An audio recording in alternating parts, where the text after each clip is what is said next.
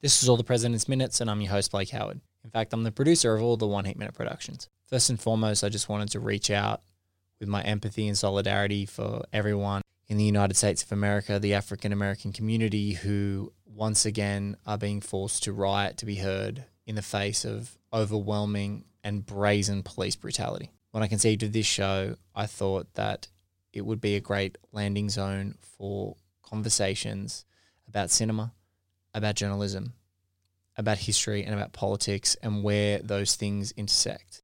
The show will go on.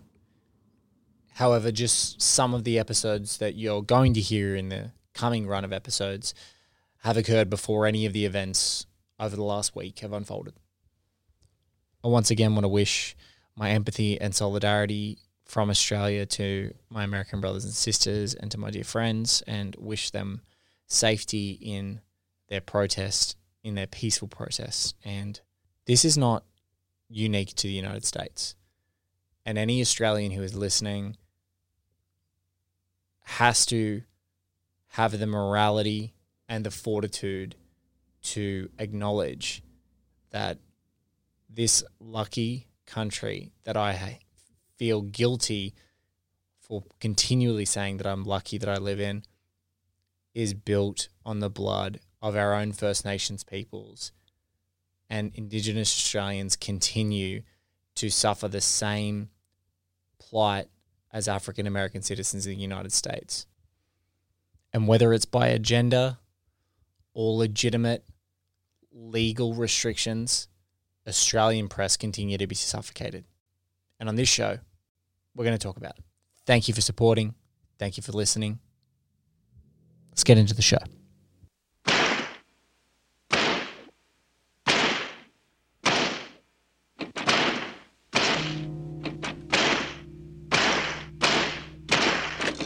Because if we lose Atlanta, what else we got? We lose an ability to plot, to plan, to strategize, to organize, and to properly mobilize. I want you to go home. I want you to talk to 10 of your friends. I want you guys to come up with real solutions. I would like for the Atlanta City Police Department to bring back the Community Review Board, one that Alice Johnson was formerly under Chief Turner. We need a review board here because we need to get ahead of it before an officer does some stupid shit. We need to get ahead of it. That's my recommendation to my mayor and my chief. Let's get a review board. Let's get ahead of it, and let's give them power. We don't need an officer that makes a mistake once, twice, 3 times, and finally he kills a boy on national TV, and the next thing you know, the country is burning down. We don't need a dumbass president repeating what segregationists said. When you start looting, we start shooting. But the problem is some officers black and some people gonna shoot back. And that's not good for our community either. I love and respect you all. I hope that we find a way out of it because I don't have the answers, but I do know we must plot, we must plan, we must strategize, organize, and mobilize. Thank you for allowing me some time to speak. I'd like to appreciate our chief for what she said on YouTube. I thought it was very bold to do. I'd like to appreciate our mayor for talking to us like a black mama and telling us to take our ass at home. And I'd like to thank my friend for convincing me to come here. And I'll defer to Joe Beasley now because he knows a hell of a lot more than we do. Thank y'all. This is another episode of All the President's Minutes. Hello, I'm your host, Blake Howard. I'm fully aware that this is a slightly unorthodox way to kick off the show. However, this week, when I'm speaking to the host of the award-winning Other Men Need Help podcast, Mark Pagán, we kind of go off the rails. It's a whimsical one. We talk about performative masculinity. And it occurred about a few weeks before some of the current international uprising began to happen. So we're going to continue to have really forthright dialogue and conversation about the socio-political environment that we find ourselves in on this show. And some of those episodes are coming very soon because we're increasing the frequency from 3 episodes a week to 4. But this episode is a very whimsical and a fun one. And in fact, for this episode of All the President's Minutes, we are now up to the 48th minute of the film. Mark and I don't even get to it in the show. We talk about performative masculinity, new Hollywood, men, our idols. It's a fun one. And it's only happened once before, a precedent set by Manola Dargis. The minute was not important to the conversation. The conversation was the thing. Before we get started talking to Mark, here's the minute in question, the 48th minute at the top of the show. And then we'll dive in and talk about performative masculinity. Thanks for listening. Quick. Kenneth H. Dahlberg, D-A-H-L-B-E-R-G, Dahlberg. McGovern, who at first had voiced complete support for Eagleton, has more recently expressed doubts and said that Eagleton must make a decision whether to stay or leave the ticket. Moreover, Gene Westwood. You're the one that wanted the articles on Dahlberg, Kenneth H. Dahlberg? Yeah. Couldn't find anything in the clip file at all. Oh, wonderful. I did find one picture, though, if it's any help. Thanks.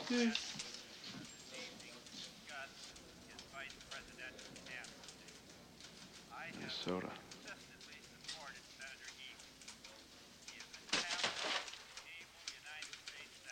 Minneapolis, Minneapolis. Will make him a prominent figure in American politics for many, many years.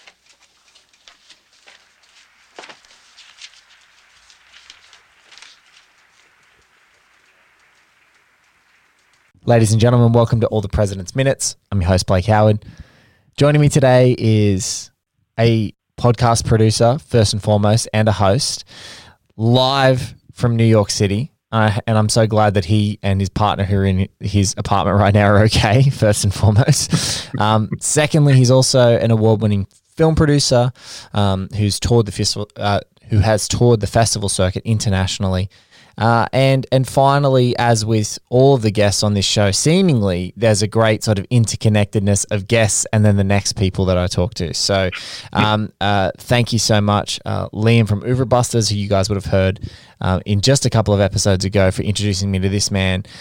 My guest today has a really fantastic podcast that I've only just started diving into, and it's super easy as far as its running time to completely dive in and binge the living daylights out of it. It's called Other Men Need Help. It's been lauded across a whole bunch of different publications, and it's this kind of nakedly authentic sort of confessional podcast about masculinity in performance. And my guest is the host and the man who sort of stands naked there right at the middle of it, Mr. Mark Pagán. Mark, thank you so much for being a part of the show.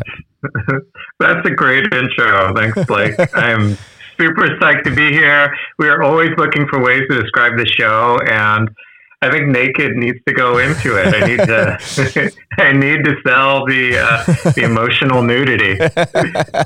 Well, I think that maybe that's just my immediate reading, but when things feel authentic and confessional in nature, I just feel like the vulnerability of being nude. Like, it's like, this is where I am. This is it, warts and all. There's no cut and polish. There's no very nice, well-cut suit or manicured necklace or a great haircut that is making, beard, very incisively trimmed beard that's making me look better than really when I wake up in the morning and stumble into my bathroom in the harsh lighting, in that harsh down lighting, and I see who I am, warts and all. I think that's what your dialogues start to be. And that's not to say that it's kind of as graceless as that, but I think that's definitely the intent that I felt in the project. So I think one of the things that Liam, who introduced us, Liam Billingham, introduced us together, was because he's like, well, look, all Mark does is talk about dudes in crisis, and you seem to only examine movies about dudes in crisis to some extent. So maybe you guys should get together and talk about it and maybe help one another. I think is basically where we landed with that. So let's just talk a little bit about you and your project first up, and then maybe some of the films that we're talking about. So how did you stumble into the medium after being a filmmaker? How did you stumble into the medium and the format of Other Men Need Help? We'll definitely dive in. I'm so excited to be here. I'm so excited to talk about, in some ways, this era, because like you, I love New Hollywood. Oh. Like the 70s, it was an era of pornography, but not to speaking about pornography. It is my pornography. Like it is my pop culture pornography. I love this era, and I definitely think. So when I first started out, or when I first wanted to get into film, it was feature film. It was like I want to script stuff. I want to emulate New Hollywood. And I am an impatient person. At the development of movies, of course, I realized like you hear these stories, like it took 2, 3, 4, 5 years. Like, yeah, cool. And then for certain types, it's like when it comes down to it, it's like, I don't have that time, man. I want to see stuff happen. That's a part of it. And the other part too is I think just I was moving more towards nonfiction media as a maker. Yes. And that could have gone more towards documentary film, and I still do a little bit of that. But when I started Other Men Need Help, I was consuming more audio, I was consuming more podcasts, and this was initially started as a television or like a televised program. The pitch that we give a lot is that it's Sesame Street about men. It's like, oh, what if we did that? What if we did that? And again, with this idea of impatience and money, and also consuming the medium, I was like, it's a pretty intimate medium. I think what we're trying to do is like, we're really after as much intimacy as we can get from I'm going to just use the loose term storyteller, but whomever is telling their story, as well as like a host. I just wasn't hearing it. And as somebody who grew up on men's media, whether it's Esquire or GQ or the films we're talking about, or radio or whatever, I really wanted to have the privacy of a host that could just go like, here's what I did. Like I totally ghosted this person. I'm not trying to say I'm great about it. Everybody we're going to talk to is going to have that level of intimacy as well, to be able to open up. And also with podcasting, it seemed so experimental. Like it seemed like you could be super cinematic with your storytelling. It opened up. There just seemed to be like a removal of limitations that film at the time seemed to have, as somebody who was making it and somebody who's interested in making it. I love it. And I love the community too. So those are like my bullet points that I give for how this all became, some of the genesis points for why this became a podcast. And you know what's funny about New Hollywood? New Hollywood is the absolute collision of that, because if you sort of see who the seminal New Hollywood figures are, it's like sort of 68, it's Cassavetes, it's him filming movies in his lounge room with his friends, basically like taking a house and going, all right, we're going to semi-improvise these things. And some of it's like as nakedly intimate as that. And it is like the engine for a lot of the other stuff, because then anything that is, this is the movie that we're talking about is a tried and true studio movie. Like it's a Warner Brothers studio movie, but it has all of the, I don't know, has that energy, the kinetic and chaotic energy of like, there is,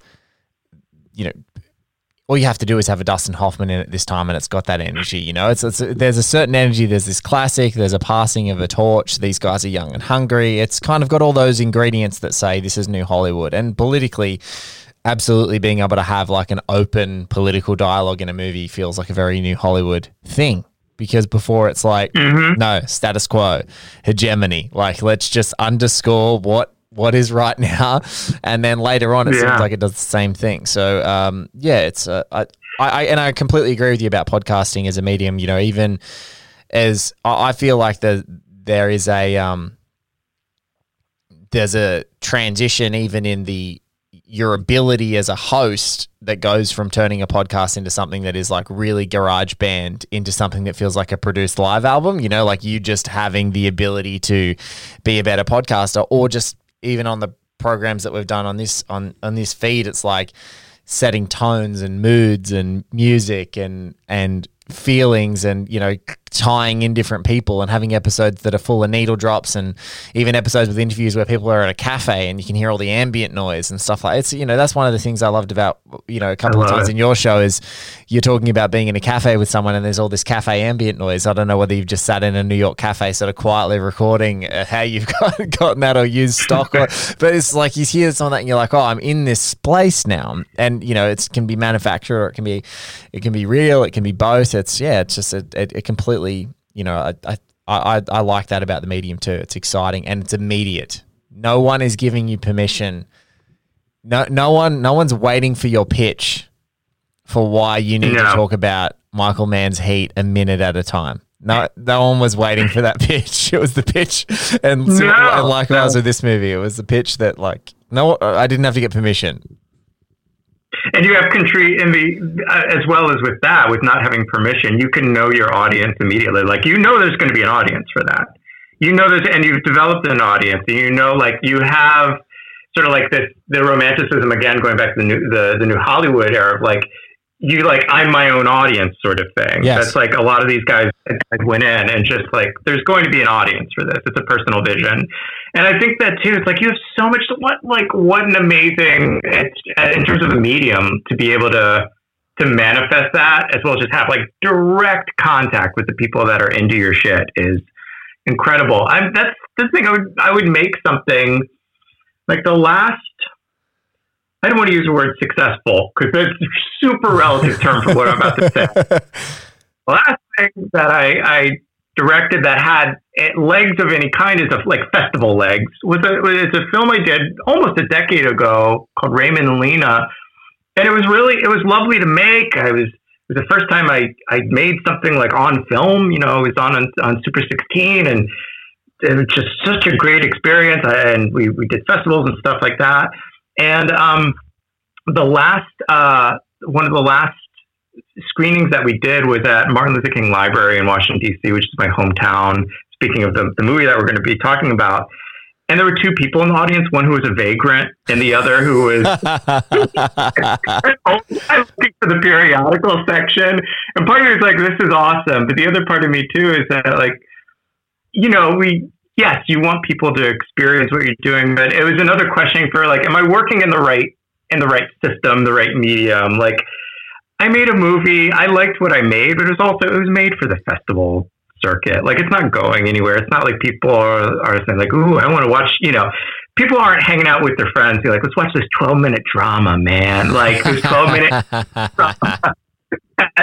You know, that place Slam Dance. And if they did, that's great. But there's probably like 5 of those people out there. And versus, you know, I think what we're making is independent. It's definitely like, it's independent in spirit as well as vision based. And it's just really nice to podcasting inherently, because you're speaking into somebody's ear. I think it enables a sort of audience, both an audience connection, but engagement. It's just, I very honestly, warmly think that it's wonderful. And, that's another reason why I continue. I think I've just fully, like 90% of me has moved over to this as the storytelling format. Yeah, it's nice that there is the longer and shorter form storytelling elements, and I also like and I think people talked excitedly about it. I don't know if people are still allowed to say this, but there was that Louis C.K. experimental sort of locked off sort of sitcom camera show that he made for his website exclusively that had the Horace and Pete. Yeah, that's it. Horace and Pete. And what was thrillingly exciting, if people are even allowed to say that it was thrillingly exciting, was that you never knew what length the episodes were going to be. Yeah. Sometimes they were like 35 minutes, and then the next week it was 20, and then one week it was 50. And it was like, wow, haven't we been programmed that a sitcom is 21 minutes basically on the button, and a normal long form show is 42, and that's it. And then, you know, sometimes it broadens. You get to the sort of HBO era and it's like 55, 50 to 60 minutes is the average of a long series of HBO. The rest of them are like 20-minute shows if it's short. But it was like, that was thrillingly exciting watching an independent series like that, or even a show that can be on Netflix occasionally. Now it's just like the running time is at the leisure of the producer. And so what's been really exciting watching, just sort of consuming some of your stuff, is like how powerful and punchy and potent it is, but it's very consumable. It's like these little confessionals are like short and punchy, and really, that doesn't, not to discount any of how effortlessly produced they are, but it's like they're punchy. And so that's what also excites me a little bit as well. And it actually excites me in the dialogue that I have on this show, is like that sometimes, an episode only needs to be 30 minutes. Like that's just by Right. and that's got Right. that's got nothing to do with my intention of the show. It's sometimes just that I come on and there is a guest who is so articulate. You know, there's a great guest who's coming up in 2 episodes' time from myself, the legendary Kenny Turin from the LA Times. And I spoke to Kenny, Oh, wow. the only film critic who's ever been demanded to be impeached by a filmmaker, James Cameron, at the time that he panned Titanic. You know, so Kenny Turin and Nixon share that in common. But you know, I think that episode maybe goes for like 30 minutes. And it's some of the most insightful stuff I've ever heard. Because Kenny, after, you know, at 73, after 50 odd years of being a reporter, not only a reporter in the Washington Post Watergate era newsroom, but through the LA Times and writing about film and cinema and books and everything he's written about, he just speaks so eloquently and punchily and succinctly, can just get to the crux of something. And so I was thinking about that in reference to your work. It's like when you can be a really dynamic and concise storyteller in this medium and go, sometimes you need to speak in long and go long on minutes and go long on poetry of something. And other times you talk to people and it's like some of the most potent stuff in that short thing. So that's what sort of excites me about the medium. Sorry, we've gone a little bit about inside baseball on this, but I think that's it's part of what is exciting about this medium and exciting about, you know, it was definitely exciting about, you know, New Hollywood, because it was like 88 minutes of, you know, 88 minutes of this and 73 minutes of that. You know, they were just, you know, we're not making a 2-hour movie or we're not making a short movie. We're making the movie we're making in the time we're making it. And we're taking as much time as we need to tell it. So, what was your, you might have talked about this on the show, what was your New Hollywood introduction? Like, when do you remember, what was the first movie that you knew that it was like of that generation? I would say like the most overt one was, and so you kind of are watching and consuming sometimes New Hollywood movies that you don't even know are New Hollywood. So you're finding yourself drawn to it. And I actually did it in a protracted way through Michael Mann. So I loved Michael Mann movies. I loved The Insider. I loved Heat. And, you know, then I was, you know, loving things like All the President's Men. I love The Godfathers. I love The Conversation. But I think the movie that like really, if I said like, if you want to see a New Hollywood movie, this is New Hollywood, is Cassavetes' Killing of a Chinese Bookie, because it's so sprawling that it doesn't care. It has no care factor for what any of your preconceived notions of what an entity is. And especially I think that's why I love it so much, is because it's underscored in it's so tightly wound to a genre, which we love, you know, kiss, kiss, bang, bang. But it is the antithesis of that. And I love I think Ben Gazzara, you know, I've recently watched Roadhouse for the first time and I'm like, you know what? That movie is trash, but Ben Gazzara is doing art in that movie. You know, he's doing something that no one else in the universe can do. Like, he's making this complete schlocky movie have the most sociopathic and like psychotic villain that feels really authentic. And you're like, this doesn't make sense. This movie doesn't deserve this villain. Like, it absolutely in no circumstance deserves a guy that's this good. So yeah, I think that was one of the first ones that I really would say, if you're looking at New Hollywood, it's that. But obviously then there are the bigger ones where you just go, well, look at Taxi Driver, look at Mean Streets, look at The Conversation, look at The Godfathers. Like, The Godfathers, deeply New Hollywood stuff. You know, look at that. Look at Apocalypse Now. And I even think, you know, I think it even stretches. Some people go, as soon as Jaws happened, there's no more New Hollywood. I don't prescribe to that theory. I'm like, no, it goes all the way up to like Raging Bull. And then after that, you know, it's really rammed down our throat that the Reagan era is here. And like, it's the difference between First Blood and First Blood Part 2. Like, if you watch First Blood, that's still New Hollywood. And then if you watch First Blood Part 2, when he's taking revenge and killing everyone in Vietnam and Stallone is like completely shredded, you're like, yeah, that's it. It's done now. It's over. So yeah, I think that I would say that because, again, it's a manipulation of genre. It's completely slow. The form is so loose. It does hit the genre beats, but it does them in such a way that like you'd be shook. You'd be completely shook to go, you just can't believe. You can't even believe that it's the same genre where there have been, you know, dirtbag crooks trying to get themselves out of gambling debts and killing people, you know, like we've seen those tropes, those beats in a story, but none of them are expressed like they are in Killing of a Chinese Bookie for me. What about you? Yeah. Well, I think just based on my reaction to seeing it, I had a friend of mine in ninth grade who's like, we would just trade gangster movies. He's just like, yo, did you see this? You see this one? I mean, that was the diet at that age. I mean, good to bad ones, like, you know, whether it was something like, I mean, even like portions of True Romance or whatever it is, or something like State of Grace with Sean Penn. But we would just keep saying, like, oh, you see this one? So he was like, he came into school, he goes, yo, my older brother's got this VHS. It's called Mean Streets. This thing's supposed to be badass. And I started watching it, and I was like, I'd seen Goodfellas. I think I knew who Martin Scorsese was, but I started watching it. In the first 5 minutes of Mean Streets, you know, they have that Harvey Keitel falling on the pillow, and then the 8mm, 60mm footage that rolls over the credits. And there was this fight in myself going, what the fuck is this? And also somewhat like, not aroused in the sexual sense, but there was something so compelling about. You were like DiCaprio. Yeah, you were like DiCaprio and Django. You have my curiosity, but now you have my attention. Yeah. And so that's when I noticed something was different in that era. I had seen The Godfather when I was because again, it was another gangster movie thing. So at some point earlier, saw it way too early because I was like, fuck this. I can't get through this, and I love this now. But it was that, and then sometime in college, I saw 5 Easy Pieces, and I was like, oh, I get it. Like, I get what's going on here.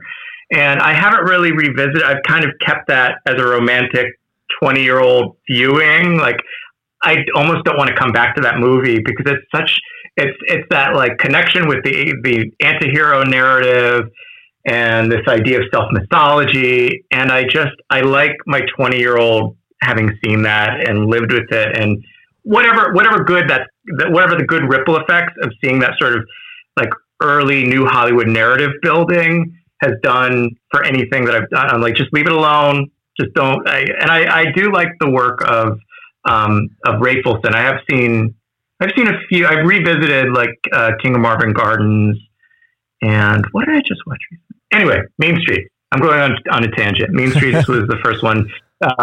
5 Easy Pieces was the cemented. Cool. I think this era I'm getting. Yeah, you're like, now I understand. I at least know what they're doing. I know what the game they're playing is.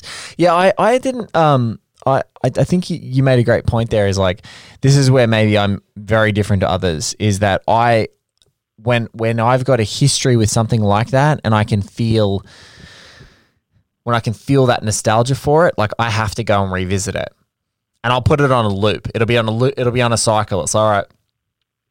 In 3 more years, I'm going to go back and tackle that again and see where I am on it. 5 Easy Pieces is one I haven't watched though. Like I did, you know, I poured over it in university. I was in the middle of tertiary study. I was studying, you know, authorship and masculinity for a thesis actually on Michael Mann. And when I was looking up that authorship concept, I was really tackling, you know, the concept of people politically expressing their sort of political beliefs and their background through cinema.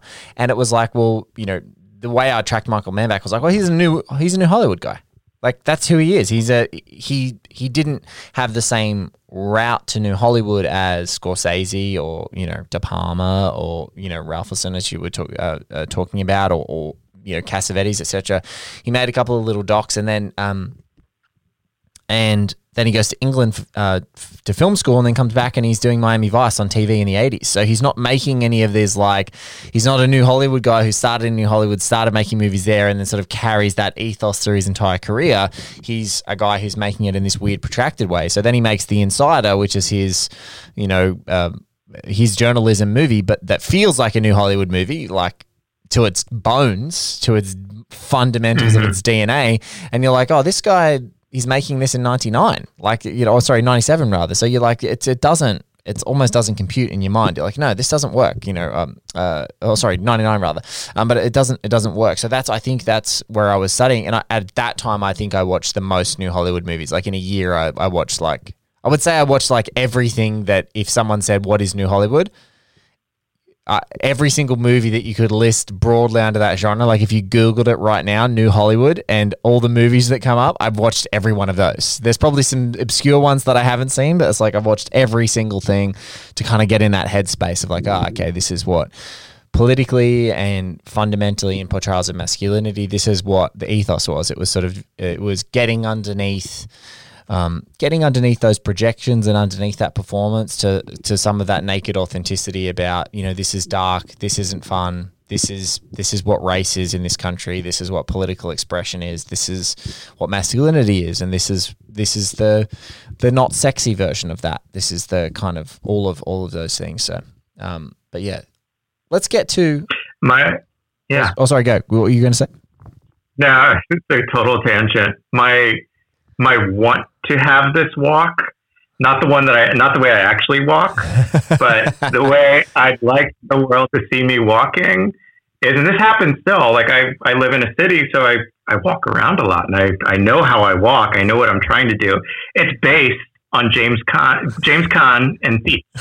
The way James Caan moves his body in that movie. I saw that when I was a senior in high school, and I have emulated that since. I love that movie, and I love his performance in that movie. But my God, like the length of his body and the way Michael Mann, in some ways, like in this movie, I was just for every man with a short torso, James Caan is our king. Yeah. James Caan is our king. And I just watched, for the first time, White Lightning with Burt Reynolds a few weeks ago. And again, that elongated, just stride. And like, I can feel it I can feel my hairs raising up. It's like, I get like the arousal of it. And so I still feel that way. But yeah, in terms of like going into, and I don't know if you have a segue, but this might be an interesting segue, is that I just 7 hours ago was the first time I watched All the President's Men. 7 hours ago? I had never seen it. The only, is it Pacula or Pacula? I can never, So there is, right now I've heard so many people pronounce it differently. And I'm taking the approach of the host of our show on the One Heat Minute Productions feed, Increment Vice, Travis Woods, who has the wrestle with Thomas Pynchon or Thomas Pynchon with Inherent Vice. So I just every episode alternate like Trav. So we both have kind of taken the approach of like, I haven't heard anyone who actually knew the guy. Very, very shortly, I'm about to talk to someone on the show who is extremely close to the production, which I'm super excited about. And I will get a definitive, his name is Alan Pacula or Pacula, or this is how he pronounced it. And then I will, from then on, when you hear that my pronunciation becomes rigid about how I do it, and if I correct people, then you know that I've spoken to someone very close to the production. So just choose whichever is your poison, Mark. Either or. Pacula is rolling off the tongue easier today. But the only Pacula movie that I've seen, the only one, and I saw this in college and then revisited it right when quarantine started, is Parallax View, which I love. Yes. I love. And my sophomore year of college, there was a professor who, we didn't watch All the President's Men, but he was, I can't even remember what the lecture was, but we were in a cinema or like a theater to watch some clips of things. And I remember him just going, hey, to wherever the projection is. He's like, we're going to actually, I'm going to skip ahead. I want you to do All the President's Men, but just go to the opening scene and turn it up. Just like that, just very dramatically. Make sure the volume is up. And, as people listening know, as you well know, as the person doing minute one of this show knows, it's that opening scene with, the typewriter and like, yeah, it's hit. It's like, a cannon and blah, blah, blah. And I was so, I was so overwhelmed by it that, speaking of like self-narrative, I've told people for X amount of years now that I've seen the movie. I quote that like I'm sort of dinner parties, like, it's a good edit. It's a really powerful use of sound is all the, but I've never seen the fucking movie until 7 hours ago. And I don't, honestly, Blake, I was like, well, I'm going to be, that might be an interesting bridge here. What do I have to tell Blake about why I haven't seen it? Especially us having this euphoria over this era of these films. And I'm sure I would have loved it. I have no idea. I have no idea why it's taken me, all of this time to come to this film, but I'm completely fresh. This is my perspective is not even a day old of having watched this movie. I haven't even seen clips. I've seen the first 30 seconds and then the whole movie now. I haven't even seen anything on YouTube. I've seen Simpsons references. That's it. I can guarantee you 90% of the films that I've seen from almost any era, I saw as references on The Simpsons before I had any clue. Like, I saw Barney put a pillow over Homer Simpson's face and throw a fountain out the window maybe a decade before I saw One Flew Over the Cuckoo's Nest. I just thought it was hilarious. And people are like, no, that's the adults in the room, that's a Cuckoo's Nest reference. I'm like, what's Cuckoo's Nest? Oh, you'll watch it later. Not right now. You're 6. Okay. You don't need to see Cuckoo's Nest just this minute. Yeah. Look, it's a funny thing. I genuinely get excited. And this is not and it's the same as when people have seen Heat or Mohicans or any of the projects that we've done along this show. I genuinely get excited because I'm like, especially if you enjoyed it or if I know that New Hollywood is your shit, I'm like, I'm just so jealous of your naked nothing experience. You have you are a clean slate.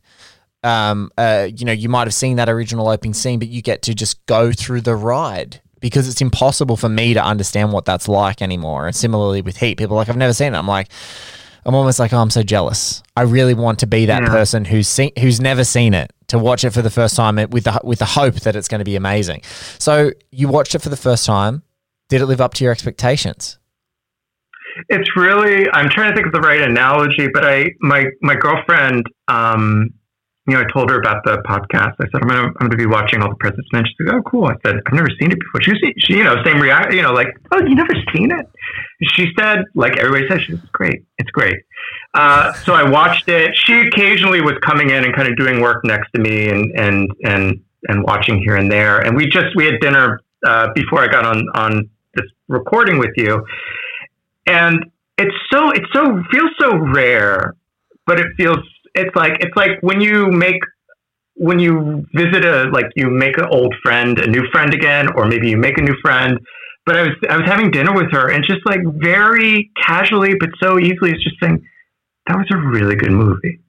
Like it was just like that. Like that was just a really good movie. It's like I saw Casablanca for the first time 15 years ago. And that's just the reaction. Besides, like, it lives up to reputation. It's just, that was a really good movie. God, that was good. It was just a really... Yeah. You just go... People are like, oh, what did you think? You're like, it was... It sort of takes your breath away a bit. It feels like a bit of empty articulation. It's like... Yeah. It was good. Like, if you want any more than... And sort of in some ways, if you want any more than that from me, it's going to take me a little bit of time. Because we're just so new... It's like being in a new relationship. She's great. How is she? She's great. You know, she's great. She's great. Why is she great? Oh, everything. The smell, the conversation, the way. I think maybe that's the analogy I was looking for. Yeah, I am enamored, and I can't put into words. We haven't even hooked up yet, that sort of thing. I think there's a spark there. We met at a party. We're gonna probably hang out for much longer, and I'm just analyzing. Like, I'm gonna spend the weekend thinking about her, and then going, oh, I can't wait to see her again, and oh, I hope she looks the same. Of course she's gonna look the same. Of course she's gonna look the same. It's that sort of thing. I don't know, and I was observing my reaction because I was going, what was, if trepidation is the right word, what was my trepidation of taking this long to get to it? Was it the fact that it was long? I watch long movies. Is it the fact that it's from, have my taste changed? Sure, but not really. Like, I just, I during the quarantine, we've been revisiting a lot of classic films and things that I loved in college, things I haven't seen. And so I just don't know. It was just one of the big ones that I left. And having loved, Parallax View, which came, which was just, this is hot on the heel. This is hot on the heels of Parallax. This is hot on the heels of Parallax. Which was like, I saw that in college, and it just, parts of it, especially with having a leading man like Warren Beatty, it's like, this isn't allowed to feel this punk rock. And so composed, like it's very formal in the way it's done, but it's so fucking unnerving. That of course, with this being right around the corner, I was like, he can't have, and it has such a reputation, it can't be that dissimilar from the tone and the atmosphere. Like the control over atmosphere is incredible. Like anybody that can control atmosphere, anybody who, speaking specifically with film, any filmmaker that can do that, I'm just completely enamored with. Even if I don't agree, or even if I'm not, if there's an immersion or if there's a reaction with atmosphere, like it's just that is it. And just the hypnotism of these two films, of what I know of his filmography. I still have to see Clute. It's just another reminder to complete the trilogy. You've gone around that, but it's what you're going to find with Clute is, and I think in Parallax and Clute you see unadulterated atmosphere and vision, like you see it there. And I think what is amazing about Presidents, in contrast, and this is for people that are new to it, is that there is so much of Presidents that requires a connection to authenticity. So, newsrooms, courtrooms, door knocking through Washington, the town itself, car parks, exterior views, lined streets, the Library of Congress. And so much of those feel like it's so atmospheric, but it's sort of like a tangible atmospherics. And then you get to moments where it's like the bookkeeper's house, or driving in dark cars, or the underground car parks with Deep Throat, and you're literally transitioning yourself into the underworld, or like blaring music and typing messages to each other like, we are in danger. It's like in those moments that I love this movie's ability to take you from, like, it just sort of lures you in. It's like, here's a newsroom. It's great. You're in. You feel like what it's like to be in the texture of a newsroom. It's a real space, and then there's these like metaphysical spaces as well. Here's darkness. Here's places that make your hair stand up when you can hear the echo of your footsteps hitting concrete, reverberating from behind you, prickling up. Here's to the scene we're talking about. Here's a sweaty phone box, and then here's a mountain of phone books that I have to try and wrangle through. It's like there's these tactile things and these, I don't know, these weird sort of sensory things that sort of tick with you in this whole movie. And again, while being rigorously authentic, it is still able to have a whole bunch of artistry that so many other docudramas later, almost from like this moment onwards, that appear to come as like we're trying to tell things in the same school of this movie, seem to miss that. No, there is a very careful planning that has gone into how we want everyone in the audience to feel at every moment of this film. It was beautifully controlled. I'm so happy to have had a movie experience like that recently. I don't know what I've watched recently where I've felt that way. And I think too, I'm having a bit of, with viewings recently, and this will definitely, keep this very much in the moment, our conversation. But I'm feeling very nostalgic and very, just quiet emotional reactions to whether it's a place or location or relationship, and in particular seeing something that is so authentically in DC. There was a scene earlier on where Dustin Hoffman and can't remember the character's name, but they're outside at I think it's the Kennedy Center. But he's trying to get information. It's daytime, and you hear the plane going overhead. Yeah, I'm told from Nell Minow, who's a terrific film critic in the Washington area, writes for RogerEbert.com and many other places. But when I spoke to her, she said that is the former Q Hotel in Washington that is that's no longer there anymore. But yeah, that choice of a plane going over and having to contend with that is like punk rock New Hollywood shit. Like let's have the sounds and just we are rolling. Hey guys, we're rolling. It's not a Hollywood soundstage. We're not adding this in later. We want her to talk louder when the plane's loud. And then talk quieter when the planes aren't loud. It's like it means we've got to take whole segments and takes. Again, you would know this as a filmmaker yourself. You got to take whole takes then, good or bad. Mm-hmm. You got to take it because you're not stopping for the sound. You're going to make people battle through it. I love that. That's a scene where you're like, this movie's different. When they're outside and the planes are roaring, it's like 10 minutes into the movie, and I adore it. So great. That is National Airport. That is like, oh, you guys listened to the city. Like you listened to where you were filming. You were talking about the authenticity. I remember years ago when Enemy of the State came out, and there was just all this inside Washingtonian backlash about it. It's like, well, you would never in traffic get to BWI Airport in that amount of time. And yet Will Smith magically, it's like, and you're sort of like, you guys are ridiculous. And also as somebody from the Washington area, it's like, yeah, that's fucking bullshit. He would never, And so it's anything that does like a sense of place, as famous as Washington DC is, and as much as you can show these capital landmarks, just showing the beat, like I could live the same thing with like Killing of a Chinese Bookie. These details of routine, just like I could just sit with mundane. I mean, I think that is the beauty of New Hollywood of just being able to celebrate the mundane in a lot of ways. Like this is where we're gonna derive our drama. This is where we're gonna derive our suspense.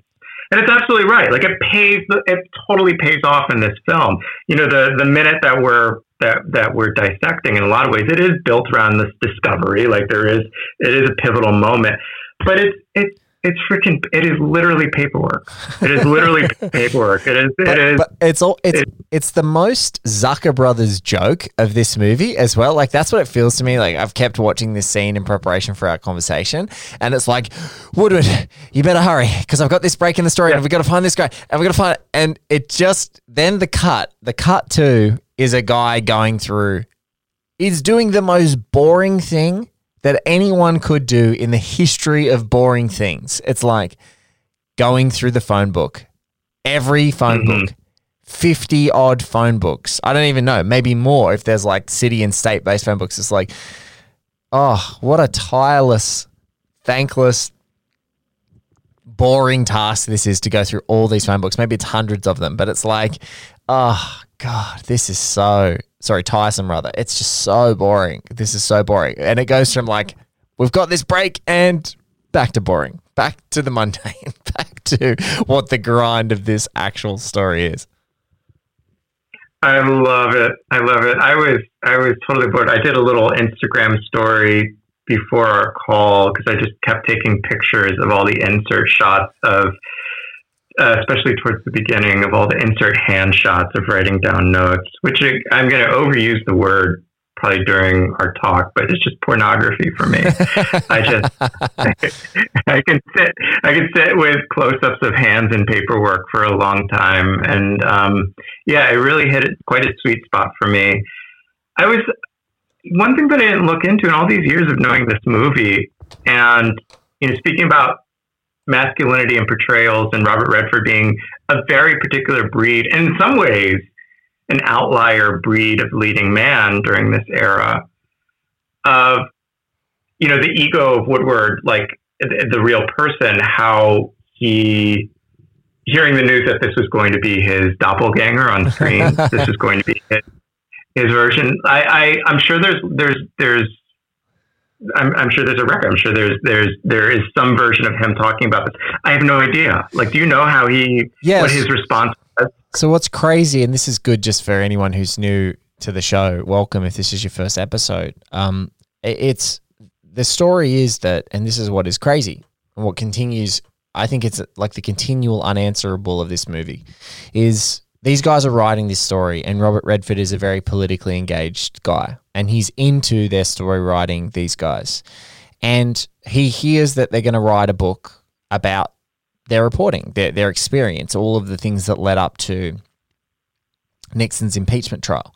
And he actually directly influences the guys to focus the story on themselves because, you are more than the byline. He talks to the real Woodward and Bernstein and says, A, I want the rights, and B, I think you guys should make it about yourselves, like about the minutiae of your reporting. And so they take his advice. They write this story. He has the rights, and he does not really actually even want to be in the movie. He wants to produce it. But he is a very, if not one of the savviest men working in Hollywood ever, actor producers and directors, that he knows that one of the only ways that you can make a movie about Watergate when people have been experiencing nothing but Watergate for almost 4 years at the time that they're seeing this is like, the only way we can make this happen is to put me in it. And so then he becomes the star attraction because he can headline any movie. And then the stones on the guy is to go, I'm the outlier, sort of classical old Hollywood guy, and he has to contend with probably the biggest movie star in the world at that time, one of three, all of that new Hollywood school, which is Hoffman. It's like Pacino or Hoffman or one of those guys is going to be, going tit for tat with, and he has to sort of stand and deliver across from this other guy and not just be completely blown off the screen. So, although it's very nice to be played by Woodward, and there are some fun quotes of, played by Redford rather, but it's really nice for Woodward to say, yes, it is definitely a romanticized version of me being Robert Redford because he does look nothing like the Redford on screen. It's like that. They made that choice that like this is a producer choice as much as it's an actor choice. It's like Redford to star in it makes him the star. But yeah, it's look, you or I, Mark, if people were doing a life story of us and it could have been 76 Redford, 75, 74 Redford, like that's the choice you make. I don't care if he doesn't look anything like you or I. That's fine. We would like him to play us because that's the vision of ourselves that we'd like. A guy who can wear corduroy that well, which is something that neither of us could ever do in our life. That's what he brings to it. And he's just he's a movie star with a capital star. Like he's a guy that when he's doing nothing on screen, the camera favors him and the audience will not tire of him. They won't. They'll give him as much time to do what he needs to do slowly on screen. He's not putting any shine on the ball. That old baseball term, he's not going over and above to deliver. He's just giving you exactly what you need, really deliberately, and you'll just stay with him. And that's Pacula as a great director, knowing, people love this guy's face. We can stay on this forever.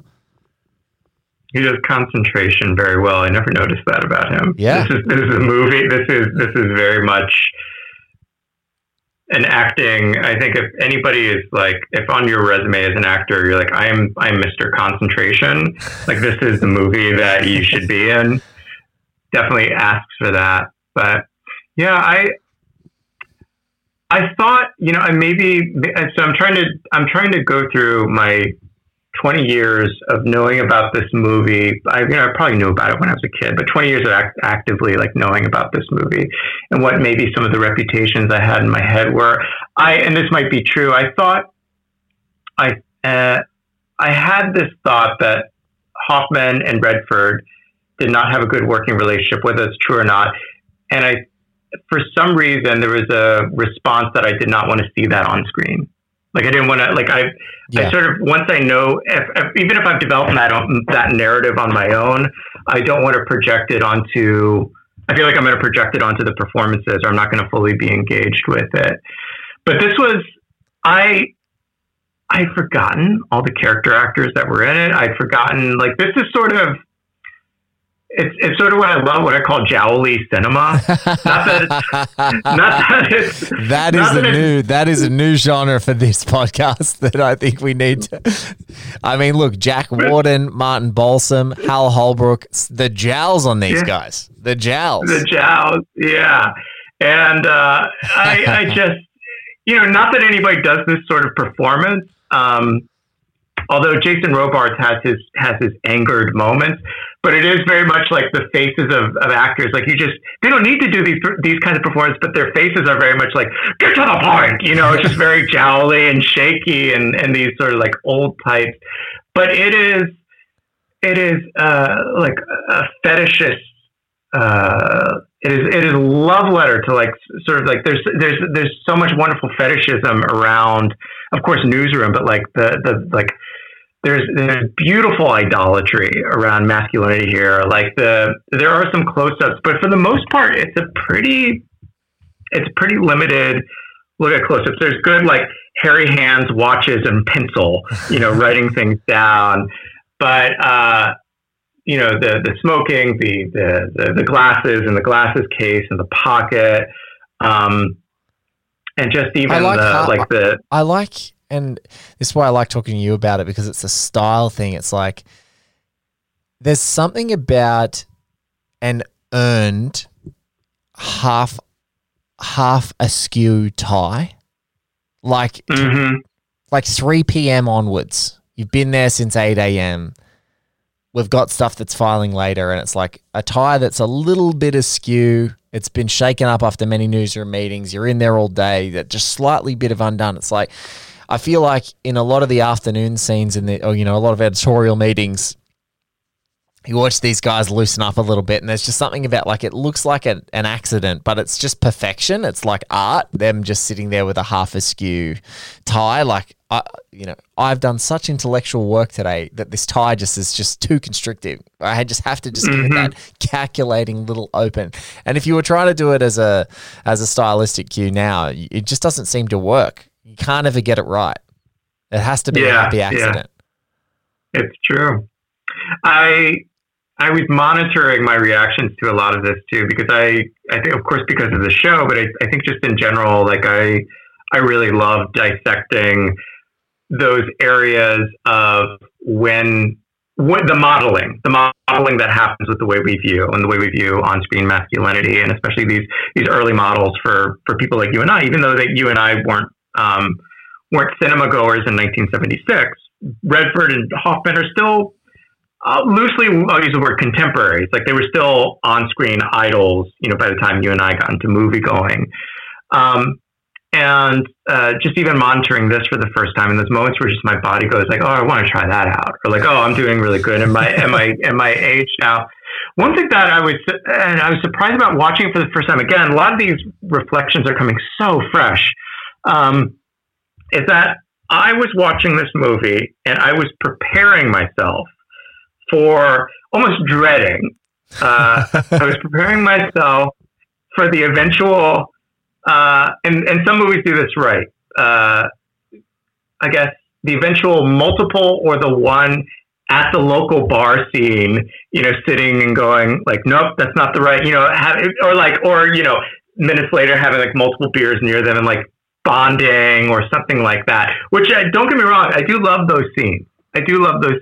And the closest this movie came, which I love, and unless I didn't catch this, you've dissected this so much deeper than I have, is Burger King. They're just like, and they're not even bonding. It's McDonald's. It's actually an old school. It's an old school 70s McDonald's where they're like having a really looks like a barely warmed meal. They're just like, they've gone through a list. They've driven around Washington. They just need to get the hell out of the car. And it's such it lacks all that ceremony. There's none, they're just there, and it's like, what the hell do we do? Well, let's do the list again. That's the best they can come up with. There's no real forward progress other than we have to keep going because we have to facilitate a break in this story, and the break is going to come from one person that's here, and it's not done over. I think our friend Liam Billingham will tell you there's a great scene like that in Zodiac. It's over blue cocktails between Robert Graysmith, played by Jake Gyllenhaal, and Paul Avery, played by Robert Downey Jr. There's none of that bonding. Let's have a few drinks, which is so almost like archetypal for a journalist. Like most journalists are heavy drinkers, so it's like we're going to go and have a drink. But that's what's happening in that moment. I think Liam. I told him recently that I was going to watch Zodiac because I'd seen it. Long story, but I'd seen it when it was initially released, whenever that was, 13 years ago or so. And I had personal narrative. I had for the first time in my life realized I had a prostate because it was inflamed. And I don't know what happened. I got an infection, and so it hurt to pee. I went to the doctor. The doctor gave me medicine for it. The first time I knew I had a prostate. And so I had taken the medicine before going to see Zodiac, which I don't count because I saw it and basically was in a pain, state, in a haze of pain. In pain, yeah. So I told him, I said, Liam, I'm going to watch. And I know he loves this movie. I told him I was going to watch it recently, which I did, and he messaged me back and he said something like, "It's a great movie about male bonding," which I agree with. I actually agree with, and I think there's something about. I mean, that's what we're focusing on for this next season. For Other Men Need Help, and it's generally what I'm fascinated by, which I'm still dissecting in the 7 hours that I've seen this movie about what this has to say, or is this almost oppositional to the idea of male bonding, or is it as truthful as it comes?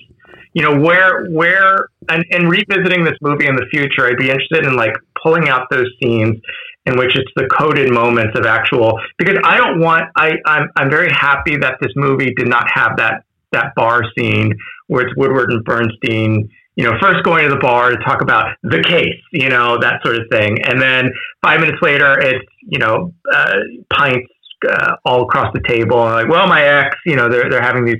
I don't think it would have served the movie well.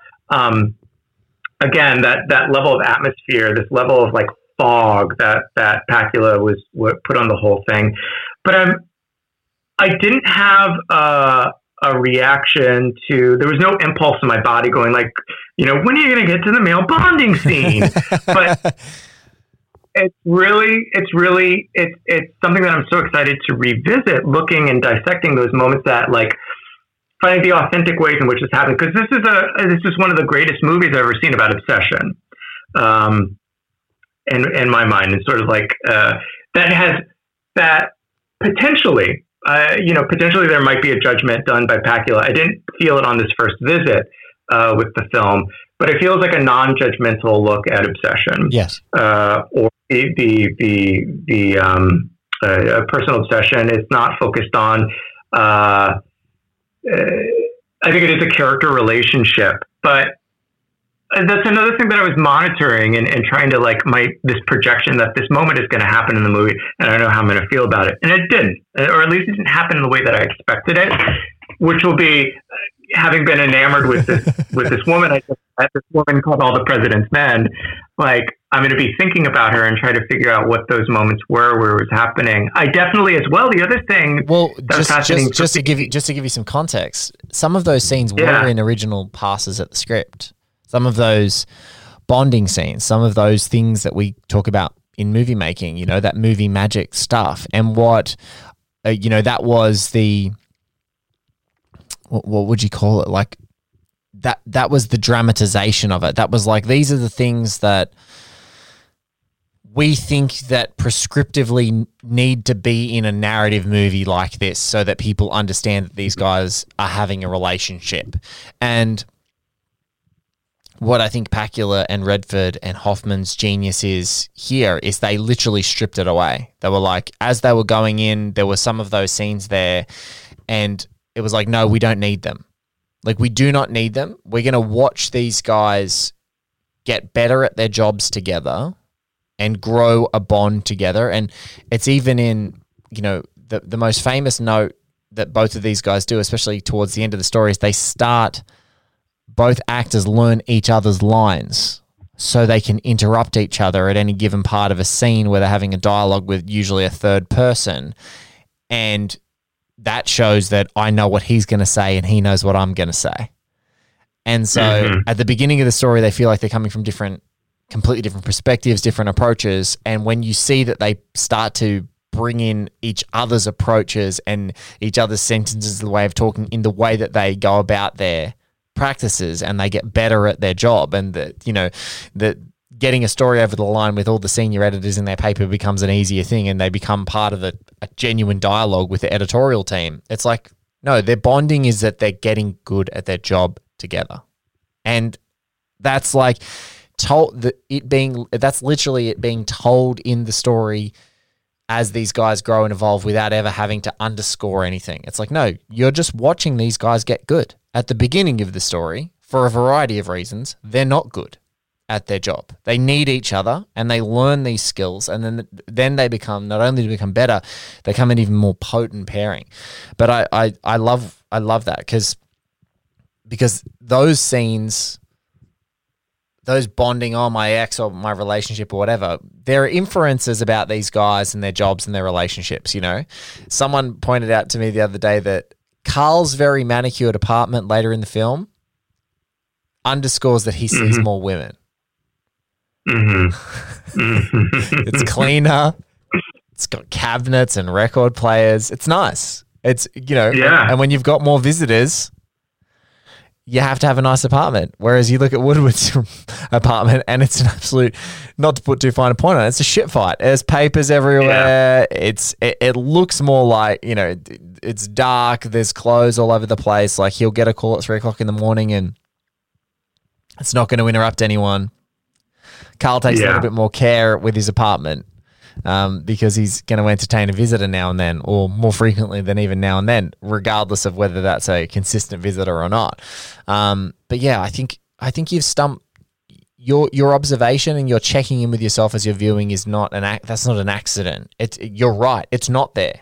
It's not there. But for somehow the artistry of this movie is the evolution of their arguments and their disagreements, and then their increasing alignment as the story goes on, and their ability to speak to one another without actually saying things is exactly what is part of what makes this, what makes this a really special movie, and why you're in this sort of golden, new relationship honeymoon phase right now with it in your mind, because that's just like, they didn't do any of that. But I understood exactly what was happening with these people. Mm-hmm. Yeah. Yeah, it's true. Yeah, I think too, and maybe this was the case with coming to the movie this late, is that there might have been a fear that because of, they say things like, I'm trying to think of an equivalent, a movie in which if you see it too late, you've seen all of the copycat versions. Yes. To the point that when you come to the source material, it's ruined more or less. So you can say, okay, well, this is where it originated from. And this is a bit of a cliche what I'm about to say. I was surprised seeing this nearly 50 years after it's been released, at how fresh it is. Yes. How absolutely fresh as a viewing it is, especially with all the sort of the newsroom cliches that have happened after it. And the other thing too, I think this is also my skepticism coming to a movie like this, and we're talking about the authenticity of DC, is that even though it's a newsroom film, I grew up with a lot of bureaucrats. The Washington Post was the local paper. I grew up in the DC area. I hate political movies. I can imagine. I can't stand. It's like it's sort of the way I guess people talk about being in Hollywood or growing up in LA, where it's like, I just want to go to a restaurant or a cafe where I don't see people on Final Draft or talking about so and so that they met or blah blah blah. Not that DC is all of that, but it definitely felt that way. So when it comes to anything narrative or film, I just automatically, my impulse is a bit of a rejection of it. And all that being said, the cliches of the newsroom, the cliches of the expectation of not only just male bonding, but things like when's the work drink scene going to happen? And maybe modern. It just felt fresh. It just felt fresh in a way that I wasn't expecting. Yeah, it's going. It feels really fresh despite all of the nostalgia and all of that. And I think you talked about the arousing sort of everything, the arousing textures of a newsroom, paper, wearing those suits, going out, having a look at all the, that real tactile, real DC area, all that stuff. But there's something about it, and I have to just say, it's it has to be in the alchemy of the output. It's so fresh because it feels so restrained. It feels like it treats you really like a smart audience member, and it doesn't It doesn't gild the lily and doesn't have scenes where it's really trying to say this is the point we are trying to make. It is being it's so pulled back, and I think that's why it feels so fresh. I can't exactly sort of quantify it, and I don't actually know if I'm going to get to the answer, but I agree with you. It feels fresh for me on every viewing, every new and when you can. My friend says.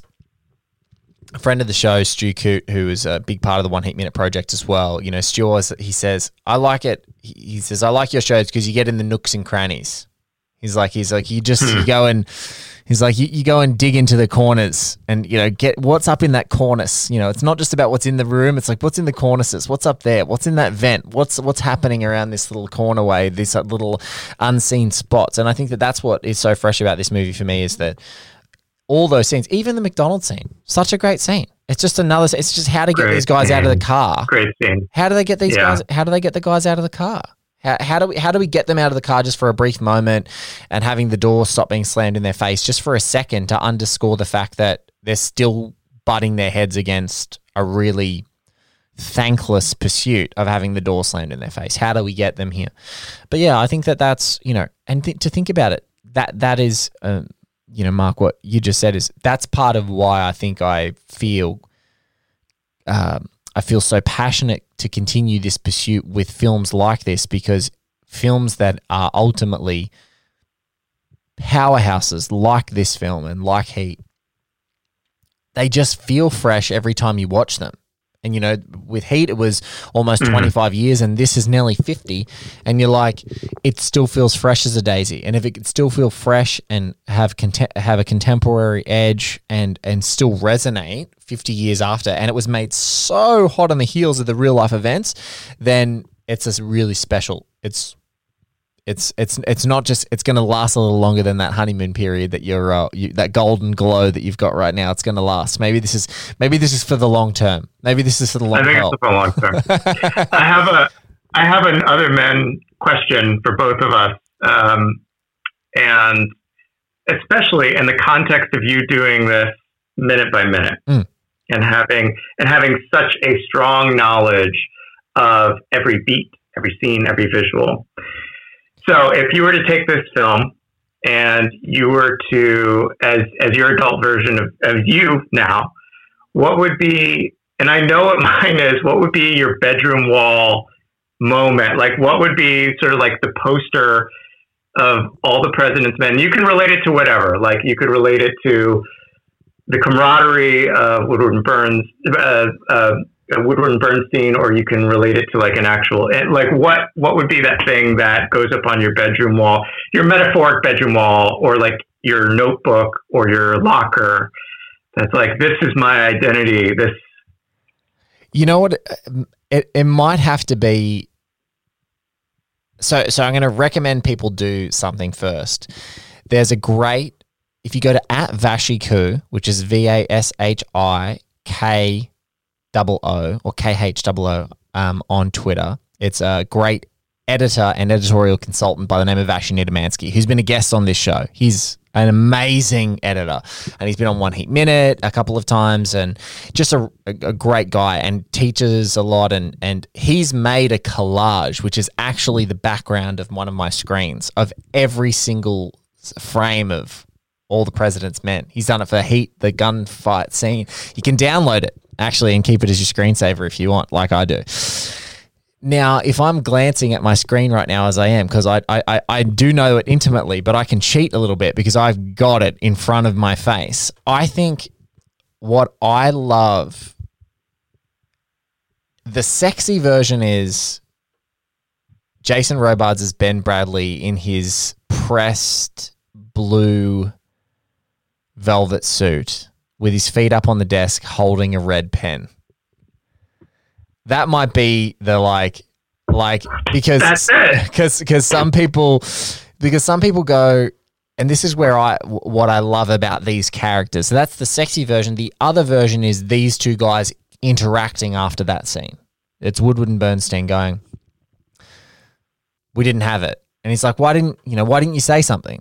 He's like, "Do you think bitching is going to get us anywhere?" Like, I'm the guy who likes the feedback. I that might be a strange, perverse thing. Like, I love the red pen in my projects, in anything that I'm doing. If I'm working with an editor, I love the red pen. I love you don't have it. I love that. And some people are like, I don't fucking want to hear that I don't have it. Whereas I am the inverse. I'm like, no, I want to know that I don't, because then it's going to direct me towards where I'm going to have it. And so maybe that's my big thing. If I think about it, I think about this movie, I think about the pursuit of these projects. It's like, I want to kind of know that I don't have it. I always want to have that itch that maybe I don't have it. And so trying to stretch the show and trying to stretch myself and get great guests such as yourself to stretch me to where I have it. So at the end of it, I have it. Like that when someone says, do you want to do any more episodes of the show? I go, no, I have it. It's done. Yeah. And they're like, no, but you should do it forever. I'm like, nope, we're good. We'll go on to the next project now. Yeah. So they're the kind of things I think that was mine. What about yours? Where's your image on the wall? That's it. The Ben Bradley. I watched that scene. There's something. I don't care who you are in the world, what you do. I'm impressed, but also I am physiologically comforted by expertise. Yes. By casual, calm expertise. So you could be a bus driver and just without ego, you could just say, there's going to be traffic over there. The best route is through here, or this is how I'm going to navigate. You could be a copy editor. You could be whatever it is. But there is that performance, like that microcosm of performance. Number one, I didn't see ego. There was no there was no like projection of status. Like, I'm going to fucking show you guys. Yes. That's the first thing. So there's no ego there, because that would remove me from it. It was just I'm good at my job. You asked me to do my job, and just the scanning. And sort of like the idea for me of, especially as a man, and seeing like the early idolatry of going back to we talked about earlier, of like the gangster and things like that, like being a middle school and high school kid and having this like projection, like, yeah, this tough guy thing. Now as a 40-year-old man and looking and seeing the images that I'm grabbing and going, that would go on my bedroom wall or in my locker, because that is what I would love to project. I'm very comforted by his presence in this scene, number one. So I would love that person, just like you, to have the red pen as well. Like I would love to be able to offer that to somebody. I hope my existence at some point can offer that level of expertise where it's like, I'm going to talk to you with no ego. I'm going to also talk to you with my expertise. You want my opinion? This is my opinion. And also the way he does it for the rest of the film too. Like, again, it's just like, you guys want to be, okay, am I supposed to trust you? I will trust you. Go do it. And also, like, you're coming to me for advice. Like, here's what I'm going to give you. Yes.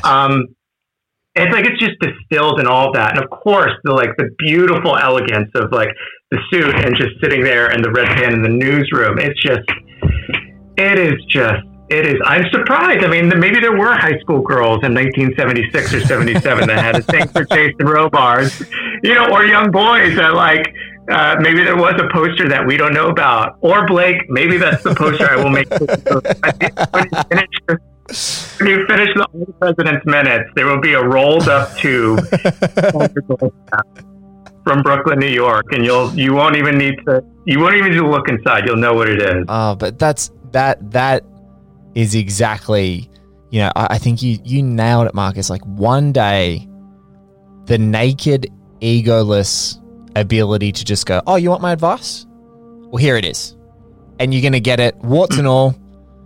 And even in a small way, during this isolation, my nieces have been occasionally staying with us, from one isolated house to another. My wife's sister's kids. We've gone from one isolated house, and she's got 3 kids, and Australian school shut down for a period, and this poor mum's homeschooling 3, like, just out of primary school in Australia into high school kids at the same time, and we're just like, look, give me one, and we can help try and do this. But I've brought back the red pen. You betcha. Uncle Blake has got the red pen when it's like, what is your assignment? Okay, cool. Like, let me have a look at it. And when I have a look at it, the red pen comes out and we cross this out and we make notes and then we talk through it.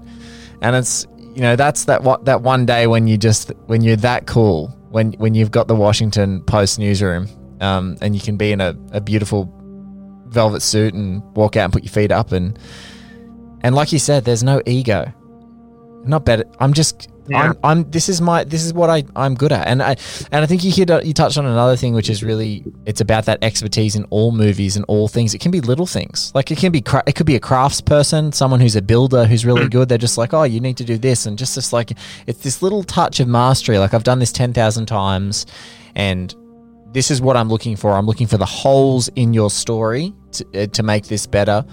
But yeah, I love that scene to pieces. Look, this is only the second minute in the show, and it's happened before, that I think that this is where I want to end. We're not even going to break for the minute. I'm going to lead us into the show with the minute, and then we're just going to let this sprawling conversation exist in its whole form. But Mark Pagán, thank you so much for being a part of All the President's Minutes. It's been an absolute treat talking to you. Likewise, and thank you for having me and for prompting my eventual much-needed viewing of this masterpiece. Blake, I'm in love. Thank you. That was my wonderful guest, Mark Pagán. If you want to follow Mark, you can find him at the Mark Pagán, which is Pagan. And you can also find his podcast, Other Men Need Help, at Other Men Pod, or just type in Other Men Need Help and you can find him. Wow, he was a lot of fun. And, it's nice to reflect on that episode and listen back and still be having a bit of fun. Take care of yourselves. Stay safe. Thank you so much for listening to another One Heat Minute production. Thank you so much for listening to All the President's Minutes. OneHeatMinute.com, at One Blake Minute, at ATPM Pod, and at Increment Vice for Travis's show. We'll catch you on another episode very soon.